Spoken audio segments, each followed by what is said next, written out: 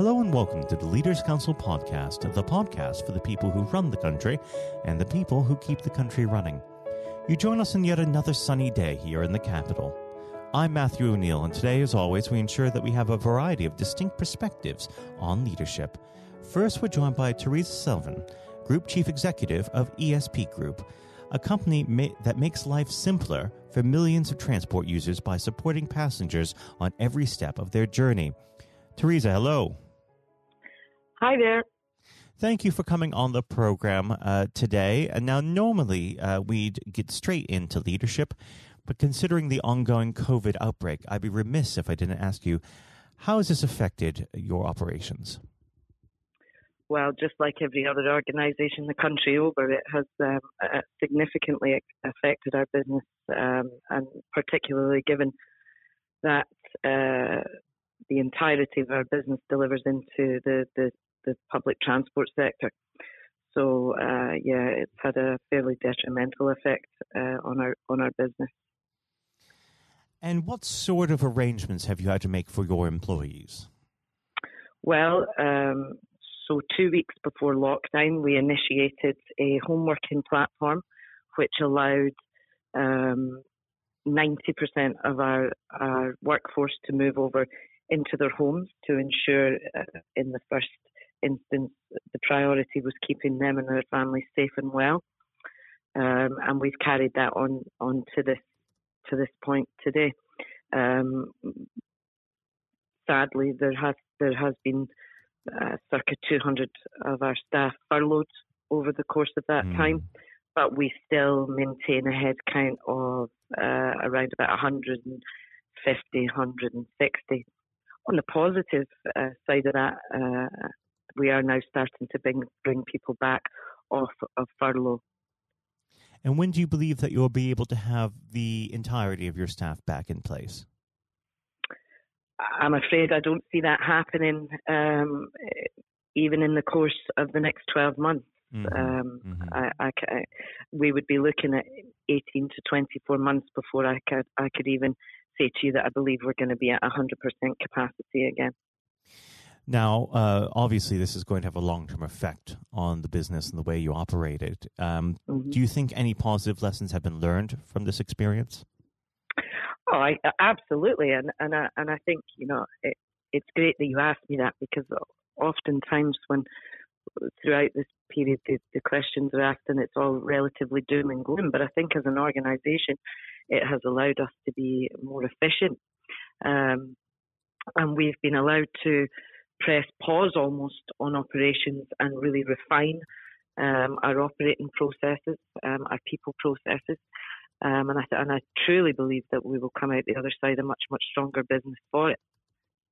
That's absolutely fantastic. It's good that we can see a bit of light at the end of the tunnel with some of these things. We should move on to the subject of leadership. I always like to start this part of the conversation off by asking the same simple question. What does the word leader mean to you?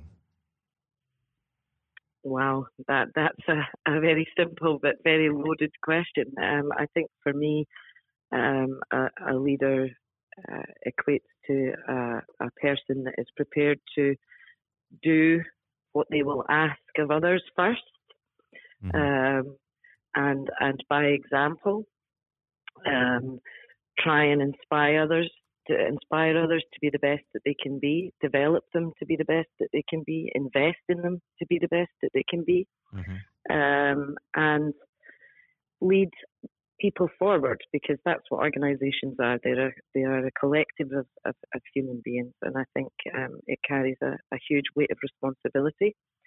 So there's many facets to that question, but I think that's a simple overview of my view of it. And how would you describe your personal leadership style? I think that probably changes from day to day and experience to experience and situation to situation. I think every individual that you lead requires a different approach, and I think I don't have a one approach fits all. I think you have to be flexible, and I think you have to be fluid in how you manage people, and it has to be done on an individual basis. Of course. Now, when it comes to your form of leadership and the way in which that you operate, we know that leadership is a learned behavior. So let's go back to the beginning of your career when you first started out your working life. Did you have any particular influences on you, whether they be role models or circumstances who shaped the way in which you lead? I think more than we have time to talk about, and I think every day that happens.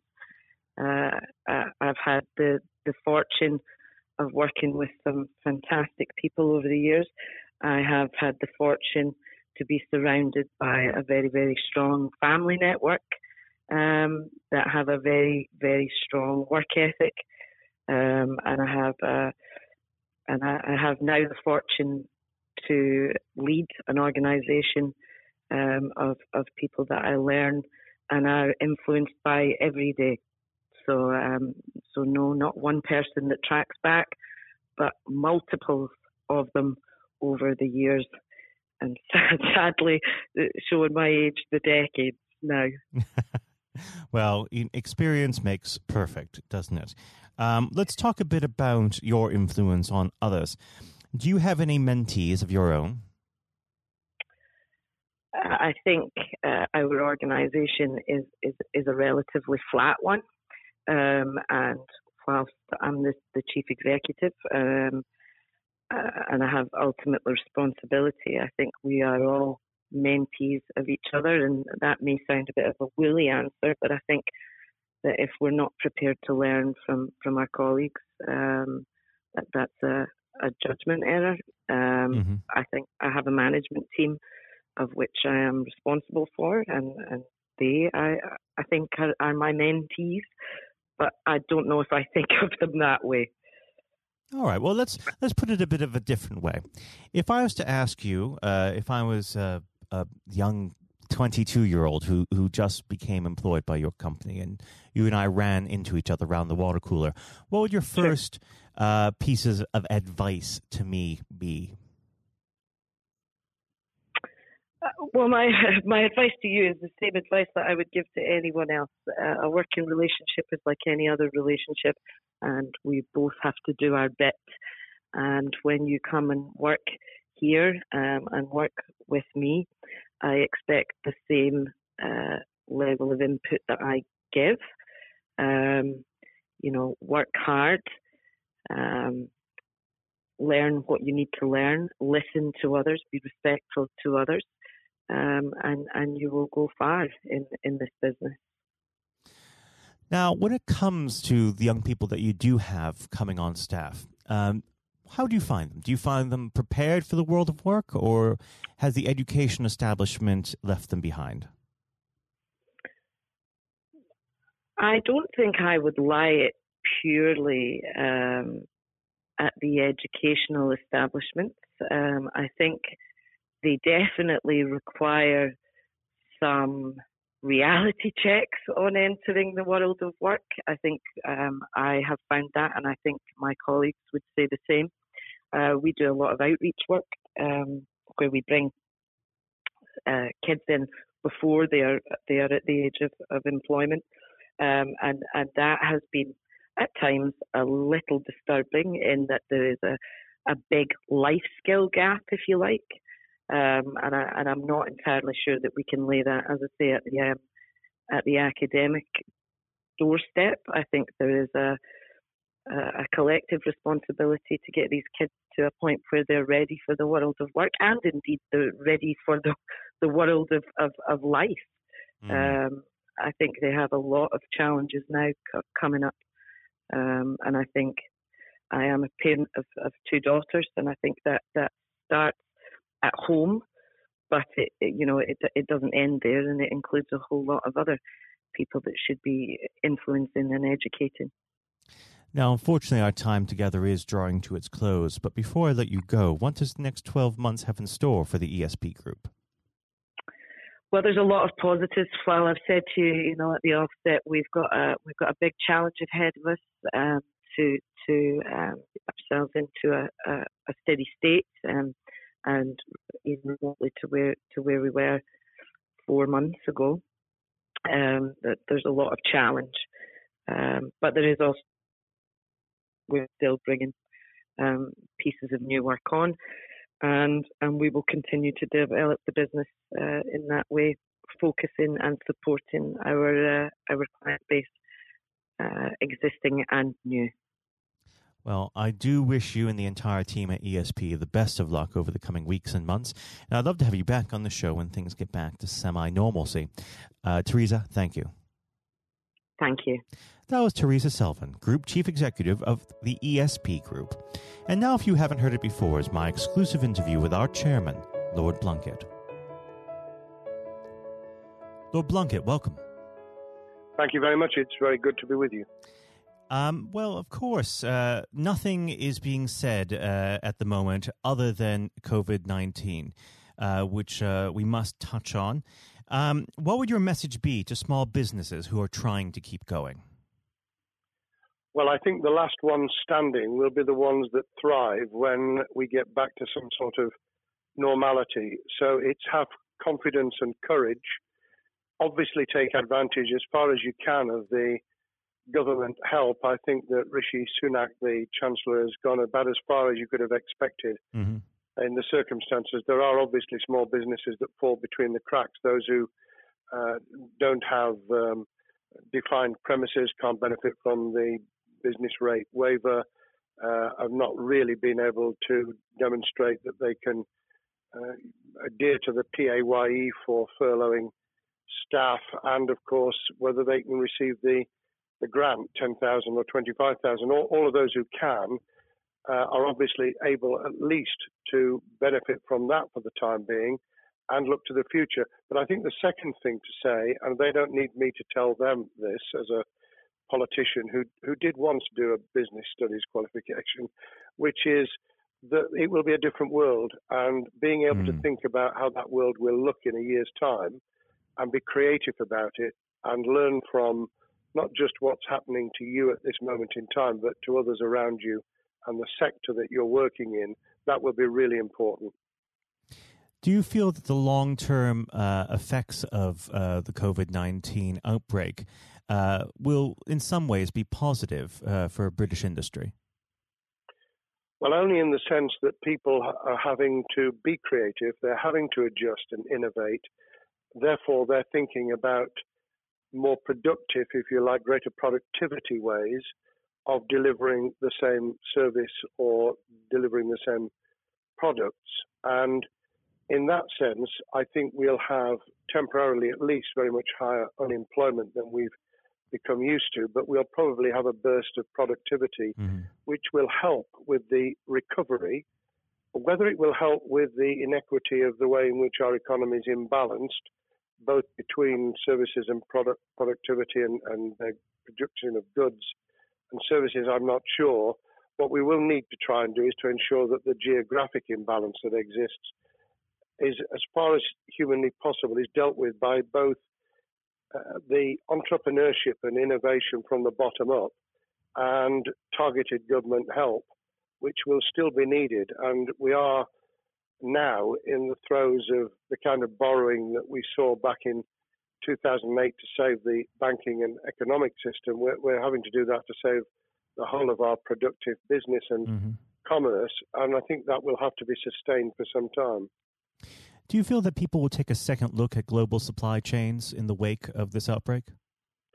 I think there's going to be much more creative ways of using local supply and linking up inside sectors much more effectively. And I hope that the Leaders' Council will be able to play a part in that, in the sense that people who have something in common, a synergy in terms of what they're delivering, whether it's a service or whether it's manufacturing or whatever, will be able to see that there's a good outcome from knowing the sector better, linking with people, not just geographically, locally, but those in this country who may not have been on the radar in terms of what they produced for the supply chain. And, of course, ensuring, because there's quite a lot of fraud going on as we speak with people getting into cyber attacks, that they'll also take account of going into the cyber security side effectively as well. The more we are online, the more people who are working from home, the more vulnerable those businesses and their supply chain become. And that's something to think about as well. How important is strong leadership at the moment? Well, I actually think that it's brought to the fore leadership in a whole range of areas, from obviously government itself, and there's been ups and downs with the Prime Minister's severe illness, but all the way through the public and private sector, people have, to use the jargon, stepped up, and they've shown local, regional, national level the kind of leadership that Britain historically was very good at. Regrettably, we've not seen the same on the international scene for all kinds of reasons, but maybe we will in future. So I think out of this will come experience of people who have seen an opportunity to do good, as well as seen an opportunity to provide a good service or goods, including, for instance, shortages for the health and social care system, the food chain and the like, but also I think in terms of seeing the synergy between the private and the voluntary sector and using people's commitment to each other in a very positive way. I'm not sentimental about this. Things will revert.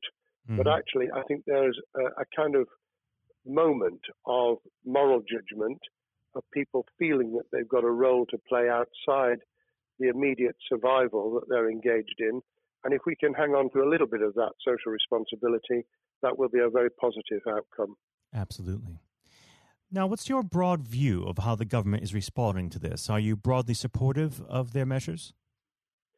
Well, it may surprise people to hear that I have been very supportive. Of course, there's been legitimate criticisms about the speed of response on protective equipment and on issues relating to testing. But my own view is very similar to the challenge that was made to the Prime Minister of Italy when people said, why didn't you close Italy down faster? And he said, a fortnight before we did it, I would have been considered to be a madman and nobody would have agreed to do it if I'd tried to move too quickly. And I think that's something that we need to reflect on here in the UK. We may have seen the signals elsewhere across the world and taken them more seriously at the time. Hindsight is a wonderful thing, but as someone who's had his life in the opposite political party to the present government, I think that with some hiccups and mistakes, they've not done a bad job in what has been incredibly difficult circumstances. And you're absolutely right. In a liberal democracy that we live in, it's very difficult for people to swallow orders given to them from government. Well, the UK and the US, and to some extent the Scandinavian countries, have a very different history and therefore interest in maintaining the freedom to decide and the persuasion and consent that's required. Those countries that have experienced one way or another totalitarianism over the last century have a slightly different way of coming at this.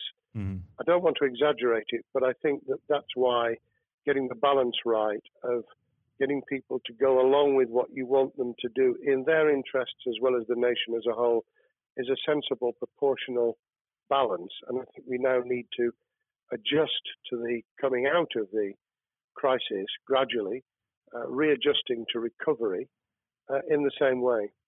Now, something you've mentioned recently on this balance is the police overreach in the enforcement of the COVID-19 structures that have been put in place.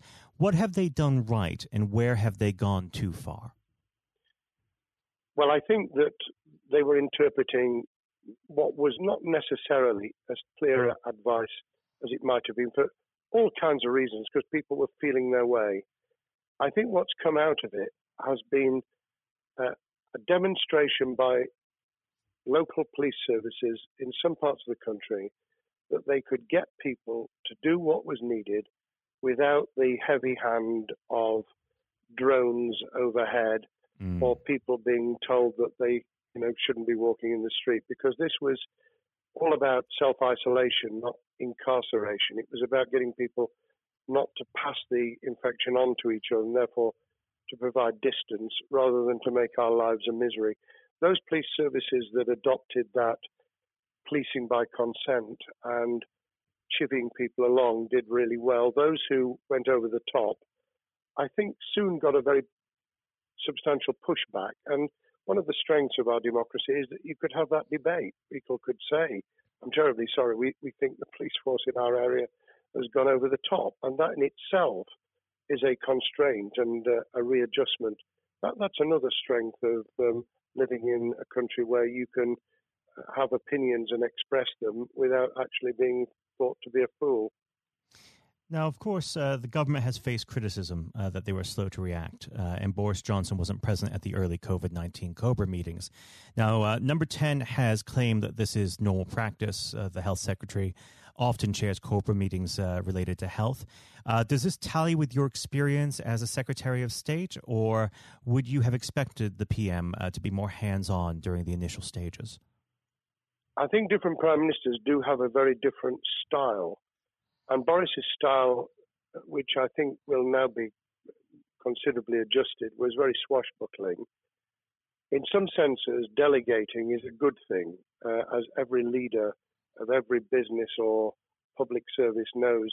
Those who try to pull too much into themselves end up with a massive bottleneck, great failure of trust, and the inability of people to show what they're worth and to demonstrate their capability. So I'd be very wary of jumping in and saying he was wrong to delegate the essential COBRA meetings. What I was surprised about was that he didn't chair the first couple, because my experience with Tony Blair for the 8 years I was in cabinet was that Tony was a great delegator, but he would get a grip to begin with, watch what the difficulties were, and then give people direction and confidence to be able to get on with it. So looking back, I think Boris himself probably thinks, God, I wish I'd spotted the signals from elsewhere in the world more rapidly, and I'd just been there.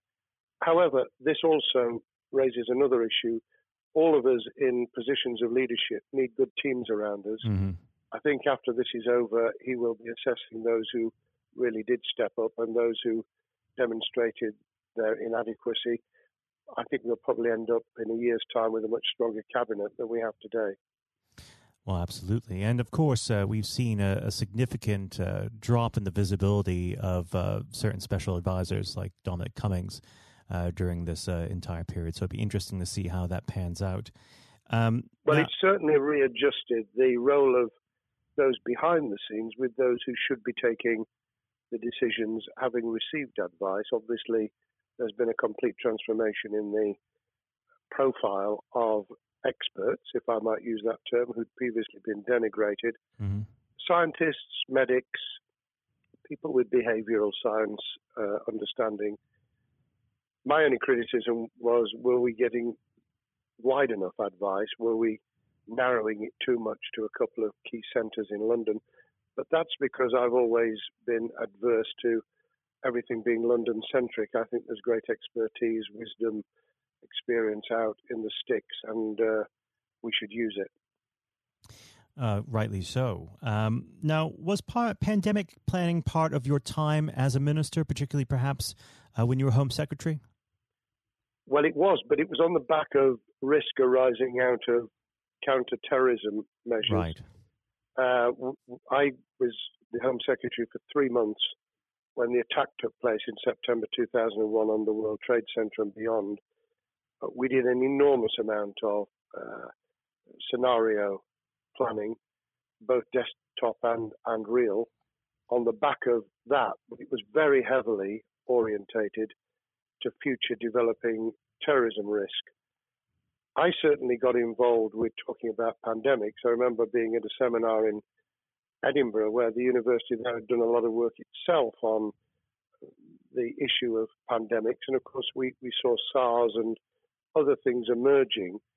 I think people have criticised the government for not picking up the report from 2015, 5 years ago. I think that what happens is human nature kicks in. You deal with what you're immediately faced with. Mm. You can sponsor reports. And this is true of business planning, of course, as well, and scenario planning for what business continuity will look like, recovery plans for business, what will happen if there's a cyber attack, what happens if there's an energy shutdown. These kind of things you can look at, but you're immediately turning your eyes to what's in front of you.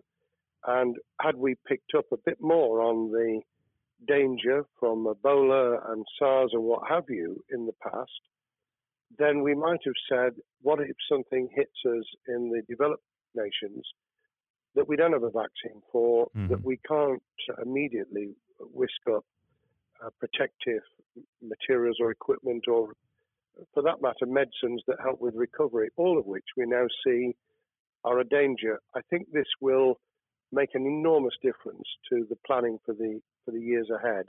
I hope it will be widened so that we don't just look at what's happened, because very rarely do you see something exactly repeat itself. Some of the circumstances will be, but others won't. So that's why I've put emphasis in what I talk about on looking at the other virus, the cyber attack scenario, which could be just as dangerous in a world of just-in-time provision. One of the miracles of the modern developed world, except for the very poor, has been the distribution of food. A lot of it on computerized, technologically advanced systems. If that were to come down, we'd be in real trouble. So I think we need to think those sort of scenarios as well.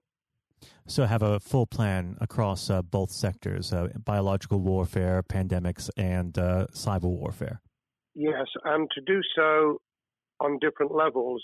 I think, again, thinking global but acting local, we need a lot more to think about what would happen if something took shape that actually broke down those national and global chains and how we would cope. And without, obviously, we've got enough fear and anxiety to last a lifetime. Without creating even more anxiety, we can think about those things for the future in a more rational way, I think. Now, aside from the physical threat of the virus, one of the things that people are vastly worried about is the effect on the economy, not just national economy, but also the world economy.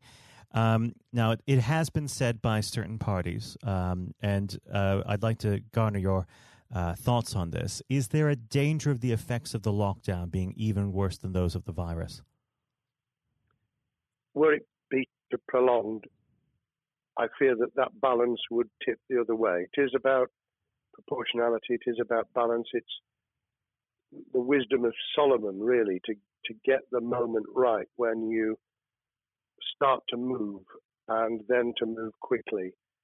There's no doubt whatsoever that we are stocking up, not just on the economic and employment front, which will be devastating enough, but on the health and social well-being front, enormous challenges, and they will need careful handling because there's a lot of people whose lives, for a variety of reasons, are at risk in the future on a scale that we've been dealing with over the immediate handling of the pandemic, concentrating really hard on those affected by COVID-19, those sadly who have died or been seriously incapacitated.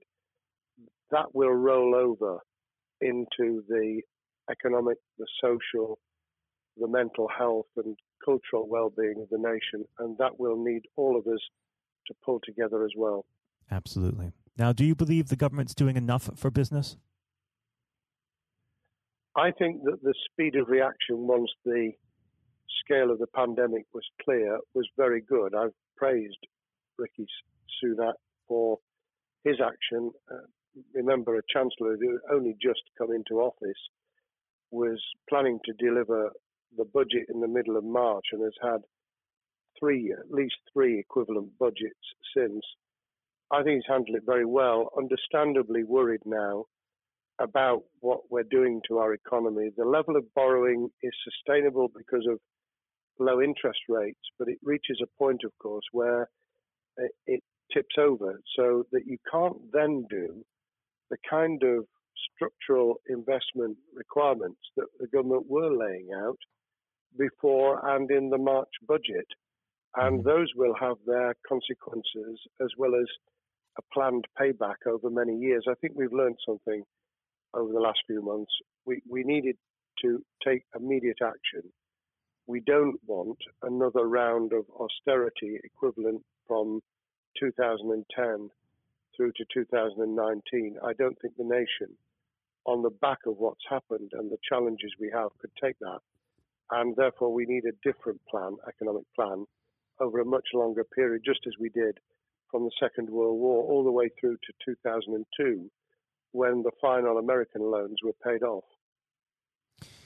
Now, of course, one thing that's on everyone's lips, how much longer do you believe that the lockdown can go on for? I believe that we need to be substantially back in action as an economy in June. This obviously is led in terms of places where people would meet in large numbers, having to adjust to the fact that it will be longer for them. And sadly, that will involve business closures. It's why the Chancellor extended the furlough scheme to the end of June. Mm-hmm. But unless we get things moving in June, I think we'll run into the summer where all kinds of services and industries will have a chain reaction effect. And what happens with one will then have a major impact on another. And then you get the skittle effect where things get knocked down that you hadn't perceived were going to be affected. So I very much, if I were in government, and I always think of things in that context, what would I do if I were in government?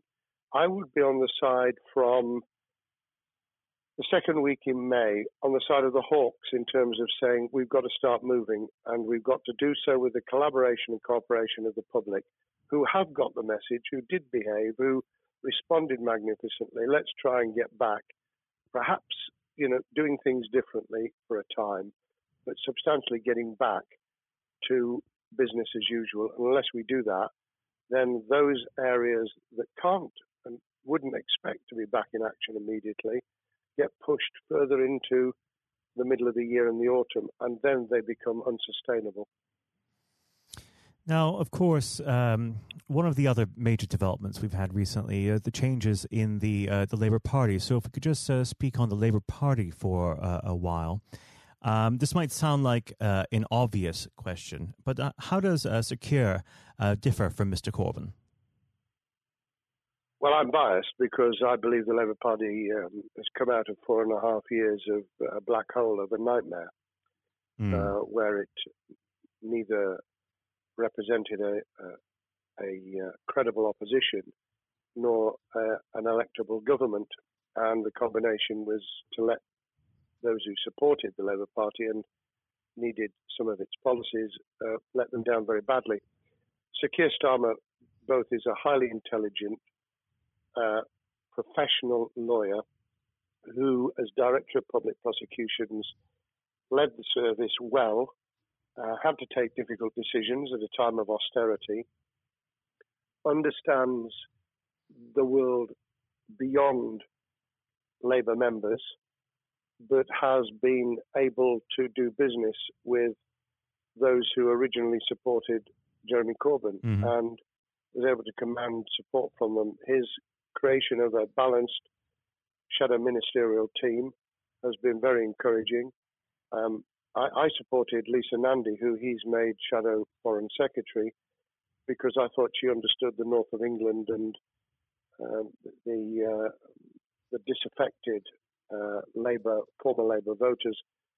But I believe that Sir Keir has taken on board those who have something really sensible to offer, and I believe he will be both a great leader of the opposition.